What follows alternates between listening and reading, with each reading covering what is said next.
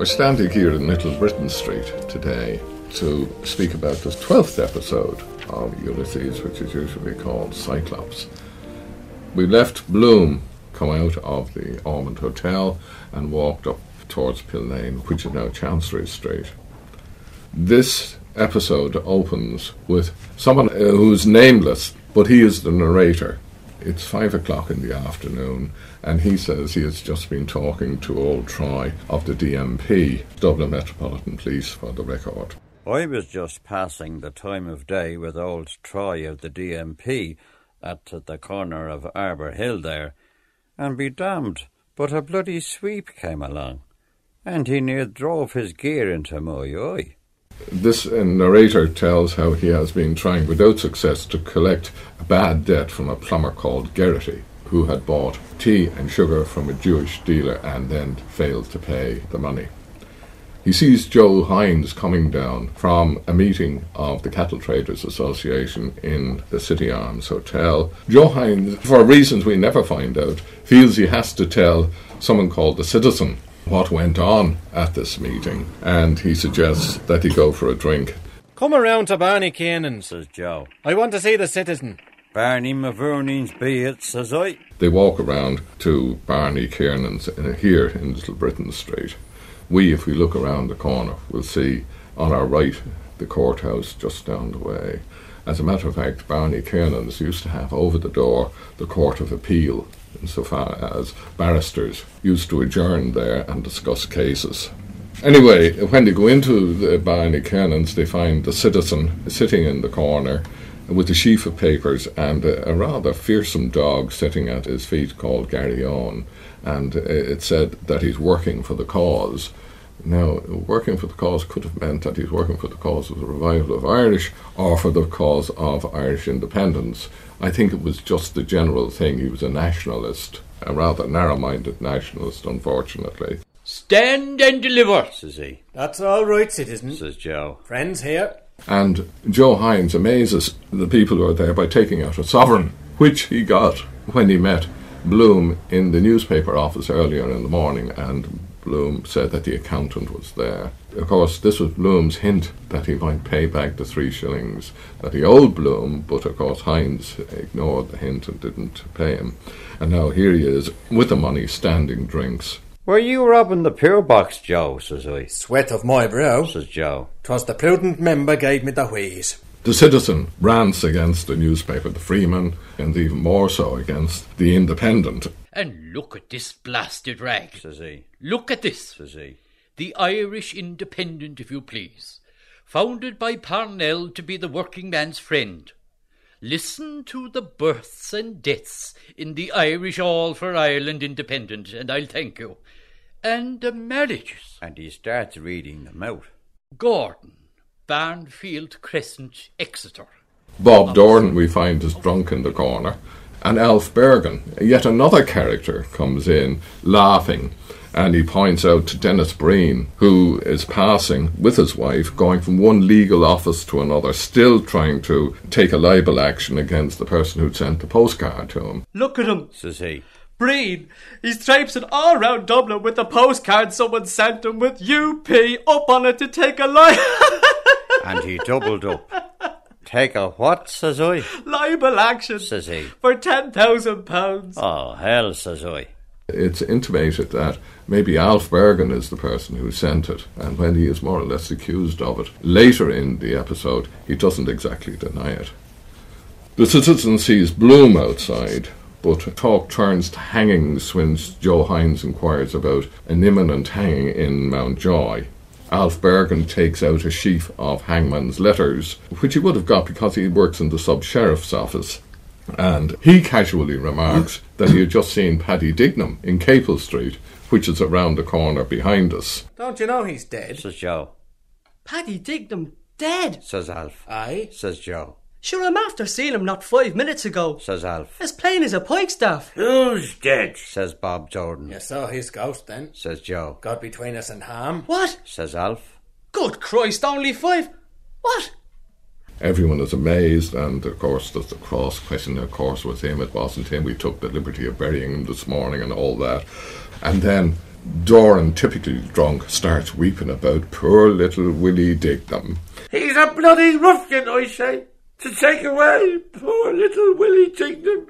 So Bloom comes in, and of course Hines offers him a drink, and after a lot of wrangling, Bloom accepts a cigar. Talk turns then on capital punishment, and the citizen talks about the revolutionaries and the dead that died for Ireland and that sort of thing. And then talk goes on to the Gaelic League, and there's more drinks, and Bloom explains that he's just waiting for Martin Cunningham to go out to Dignam's house to settle up about the insurance. He unfortunately makes a mistake, a Freudian mistake, by referring to his wife's admirers instead of his wife's advisors, something that doesn't go unnoticed by the assembled people there. Well, that's a point, says Bloom. For the wife's admirers. Whose admirers? Says Joe. The wife's advisors, I mean. Says Bloom. They talk about the cattle traders meeting, and then Bloom, to his consternation, hears that Nanetti, who would have fixed up about the ad for Keys in the Freeman, had gone to London. And of course he's an MP, and he has gone to London to put the case of the cattle traders to the British Parliament. Gaelic games again come up for discussion, and Bloom typically favours tennis, which is not exactly a game that would have been played by those who are assembled there, and he doesn't get much support there. What I meant about tennis, for example, is the agility and training of the eye. Boylan is discussed in relation to a boxing match that we know had taken place recently, and of course this leads to talk about the concert tour and makes Bloom even more uneasy. I hear he's running a concert tour now, up in the north. He is, Says Joe. isn't he? Who? Says Bloom. Ah, yes, that's quite true. Yes, a kind of summer tour, you see. Just a holiday. Mrs. B is the bright particular star, isn't she? Says Joe. My wife? Says Bloom. She's singing, yes. I think it will be a success, too. He's an excellent man to organise. Excellent.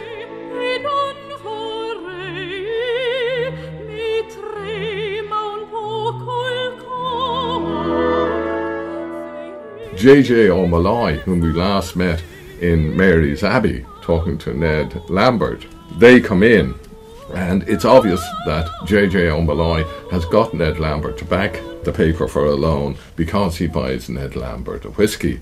And then the all-knowing narrator, who's really objectionable, we laugh at him, but my God, he's a terrible character, really. He guesses that J.J. O'Malley has also got Ned Lambert off the grand jury list. So there's a quid pro quo there.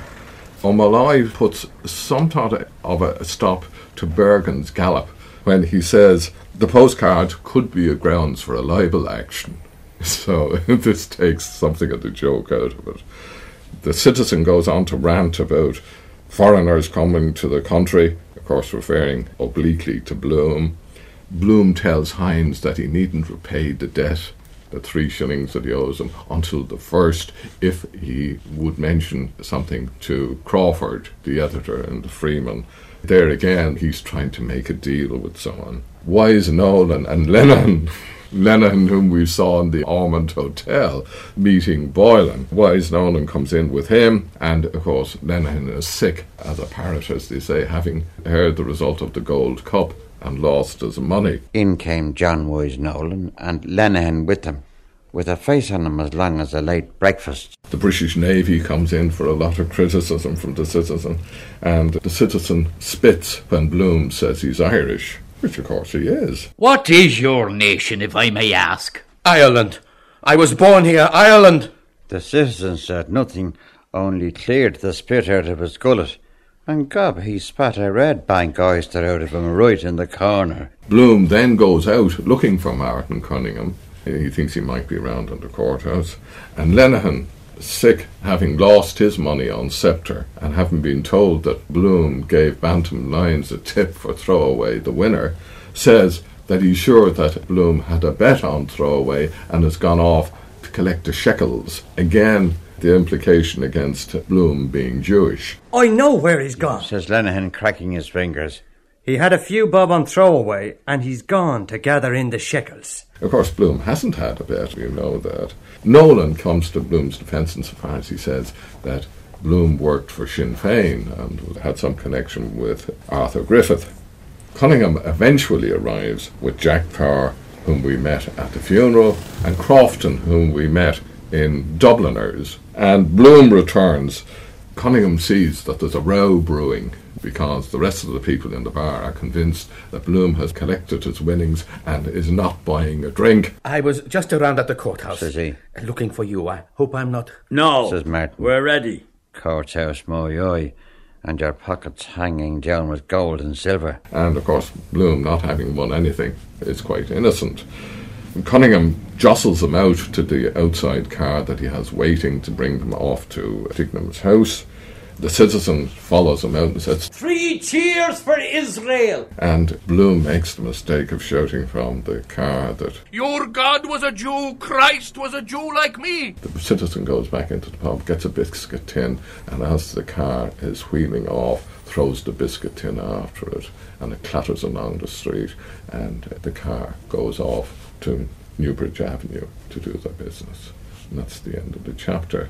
But within the chapter, there are various episodes written up in very high-flown language and parodies of different styles, which I haven't mentioned at all. This is just the reality of what appears to me to happen in the chapter. I don't know if you'd agree, Fritz. You gave a very detailed account of what's happening, and it's again hard to know exactly who is who. For the first time, we have consistently, apart from these interpolations, an eye narration. We have a perspective of a witness who is there who tells the tale. That's a new and very traditional kind of thing, new in this book. We have an unnamed character who has a keen sense, knows something bad about everything, is well versed in gossip, and he knows something about everyone, has a low perspective, has also a very pungent way of expressing himself. Ho, ho, big gob, says I to myself, says I. That explains the milk in the coconut and absence of hair on the animal's chest. Blaze is doing the tootle on the flute. Concert tour. I think it's immediately funny, and some of those interspersed pieces are almost independently humorous. And the theme slowly is Bloom, who at first didn't want to go in. Again, we realize he is not typical in the stereotype sense, not somebody at ease in a pub. He has to be asked in. He instantly refuses a drink. He wants a cigar. Obviously is careful not to waste money on alcohol. He becomes more and more an outsider. He also wants to take part, and though he is referred to as the prudent member in the beginning, he is conspicuously not prudent in this. He lets himself drawn into a conversation, argue with the citizen, who is a bit belligerent and not easy to handle anyway. So he is not his usual careful self. I attribute it to his nervousness, because at that time, it is now around 5 o'clock, Boylan has obviously begun his visit. There must have been some singing and God knows what else. So I attribute this to a kind of displaced aggression, so that he is not as cautious as he would normally be and lets himself drawn into the conversation, argues with somebody who is not amenable to argument. The memory of the dead, said the citizen, taking up his point glass and glaring at Bloom. Aye, says Joe. You don't grasp my point, says Bloom. What I mean is... Sinn Féin, says the citizen. Sinn Féin awan. The friends we love are by our side, and the foes we hate before us. And Bloom often gets off on the wrong foot, trying to deviate the topic from Boylan and boxing, introducing British lawn tennis, which is of course a very gentlemanly sport. And Bloom cuts in again about lawn tennis and the circulation of the blood, asking Alf.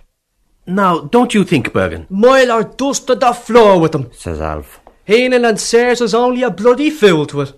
They also, when they talk about him, wonder about his virility and all that. He had children, all of it. He's a bit of a softy. And also, I mean, he doesn't drink, which is often confused with virility. And so slowly there is a tension building up between Bloom and the citizen, and it escalates at a certain point when Bloom talks about persecution, speaking up for the Jews, and he is instantly questioned about his nationality. He says, I'm Irish. Then he is certainly asked to say what the nation is. A nation? A nation is the same people living in the same place. Oh, by God, then, says Ned, laughing. If that's so, I'm a nation, for I'm living in the same place for the past 5 years. So, of course, everyone had a laugh at Bloom. And he says, Irish, I'm born here, and this is one meaning of nation, birth and all of that. And a bit later, he bursts out against persecution. Robbed, plundered, insulted, persecuted, taking what belongs to us by right, at this very moment, says he, putting up his fist. Sold by auction off in Morocco like slaves or kettles. But he's instantly mocked. He certainly is proclaiming love in a sort of pathetic way. That's not life for men and women, insult and hatred. And everybody knows that it's the very opposite of that is really life. What? Says Alf. Love. I mean the opposite of hatred. I must go now. Just round to the court a moment to see if Martin is there. If he comes, just say I'll be back in a second. Just a moment. And he collapses and leaves. He feels he's not a great success rhetorically, under the pretense of looking for Cunningham, and then they talk about him. And that is then, among other things, when Lenihan certainly remembers this configuration with Bantam Lions, and it's only here that we can understand what happened at the end of the 5th chapter, that Bloom's "I was going to throw it away" was connected by Bantam Lions with a horse whose existence or name we did not know until right now. So that creates the impression in Lenihan that Bloom is the one who knew and is the only one who got a lot of money. The odds were 20-1. So he would come back rich and still wouldn't pay a drink. I met Bantam Lions going to back that horse, only I put him off it, and he told me Bloom gave him the tip. Bet you what you like, he has 100 shillings to 5 on. He's the only man in Dublin has it. A dark horse. There's a build-up against him, and then, as you said, at the end, he starts, in a way, defending the Jews, which is always pointless because you can't argue against prejudice, and he lists a number of famous Jews, Spinoza, Mendelssohn. Mendelssohn was a Jew, and Karl Marx and Mercadante and Spinoza. Marx wouldn't be a good name to mention under the circumstances in 1904, and he even confuses Mercadante with Meyerbeer. So Bloom, when he comes to two rhetorical climaxes, always fumbles, and then, as you already said, he proclaims himself a Jew and says even Christ was a Jew, which infuriates then the citizen, who, in a strange kind of irony, says, "I'll brain that bloody Jew man for using the holy name. By Jesus, I'll crucify him, so I will. Give us that biscuit box here." Stop, says Joe. So you have this irony that the non-believer outsider, Bloom, in a way, speaks the Christian message and is crucified, at least verbally, and then he escapes. So we have the clash between the native and the foreigner, and that, of course, is also where Irish history becomes Irish politics, and all the grievances are aired by citizens in some kind of exaggeration, but of course they're real grievances. I mean, it's not that the citizen is in any way wrong, he's just a bit one-sided. And ultra anti-Semitic. Yeah. No, I mean, he rants against foreigners again. And after all, Irish history, if I understand, is a whole series of invasions. Yeah. And defeats. Yeah, and defeats then, yeah. And the last one were the British. And now the prejudices we've heard through Haynes and Deasy here come to a head. That's true. I'm surprised, though, that those in the pub would put up with the citizen in many ways. He's rude, he's overbearing, he's prejudiced, and yet they kowtow to him. I mean, Hines goes specially to tell him about the meeting. He feels he should. I don't know what the citizen is. It's generally assumed that he's based on a real person. That was Michael Cusack, who was one of the founders of the Gaelic Athletic Association, and his name is perpetuated in a stand there, the Cusack stand. And he was quite a refined man. Whether the citizen in Ulysses bears any real relation to Cusack, I don't know. Yeah. By the way, and you said this is in the area of the law courts, and lawyers used to go there. There's a kind of legal aspect there. There's a lot of talk about arrest, and of course the hanging, the execution. It's a violent chapter. You have even Breen going around with his law books. Yeah, his law books, and even Bloom is sometimes like put to a cross-examination. There's a lot of that. Now, what we haven't really said yet, and that's an important thing, because in the reading, one is struck with it, the action is interrupted every now and then by something that is different. Always not spoken. We have a very oral voice, and then we have these interpolations that seem to be newspaper reports or Irish legends. Sports, boxing matches is being parodied, or Bloom's exit is translated into a sumptuous farewell with bands and all of that. A large and appreciative gathering of friends and acquaintances from the metropolis and Greater Dublin assembled in their thousands to bid farewell to Nagiasago Suram Lepotiverag, late of Mrs. Alexander Toms, Printers to His Majesty, on the occasion of his departure for the distant clime of Sashaminos Ibrog Jugulias Dugalas, Meadow of Murmuring Waters. They usually, I would say, thematic expansions. The action is stopped and something is taken up and elaborated in a particular style. It's clearly a parody. For example, at one point, Cunningham, when the drinks are served, he says, "God bless us all here," which I think is a very common sort of thing that nobody pays much attention to.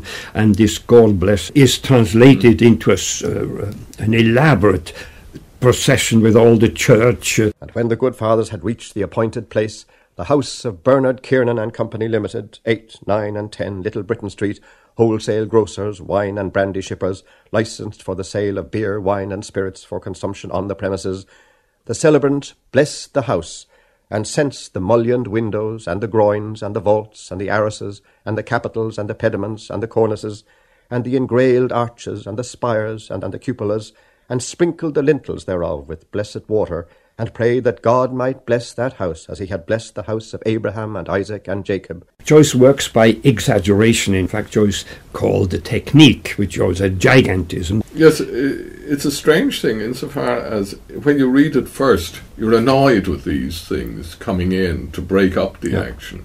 And when you read them closely and pay some attention to them, they can become hilarious. Yeah. This chapter, I would say, is the funniest chapter, to me anyway, in the book. And if you ever want to justify why do you waste time reading this book, you can give some of these parodies, and they're immediately, you don't need anything else. No. Many of them contain long lists and catalogues. This is also an epic tradition, of course, Homer and all of that.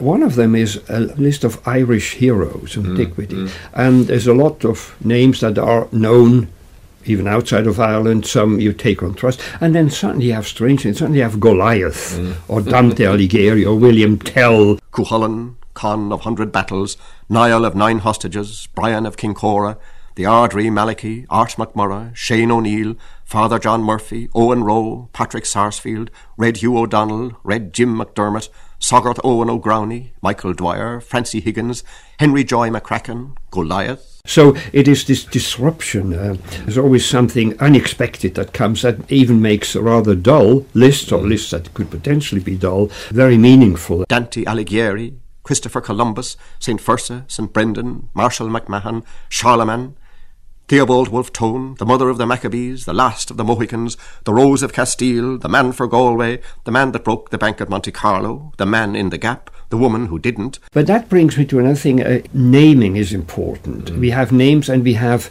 no names. The narrator is never named. named. The citizen is the citizen, which is obviously not the name. Names are played with a lot.